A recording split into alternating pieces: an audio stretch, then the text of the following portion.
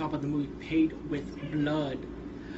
This is like it's a kung fu movie, of course, but it has like that spaghetti western type of feel, and of course Japanese feel.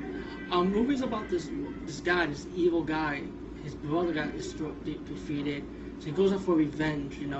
So the villain ended up killing all these people from this school, and then one day he messed with this woman. Like he's found in a sword fight, and he blinded her and kicked her. So take a while to guess where this is going. So once he's done killing her and blinding her, of course, blind her then kill her, he goes off doing more killings, going on his killing spree, and he picked up this powerful sword from his former teacher, and he goes on a killing spree again. Of course, as for the blind woman, she was alive, and of course she was trained to fight. Take a guess. She becomes like a female Zatoichi type of character, and goes out looking for this villain named Daredevil. Well, that's the subtitle version of it. I don't know if they really call him Daredevil, but still, all in all, this is a really good martial arts movie. A lot of sword fighting play, a lot of sword action in this movie, and it's great.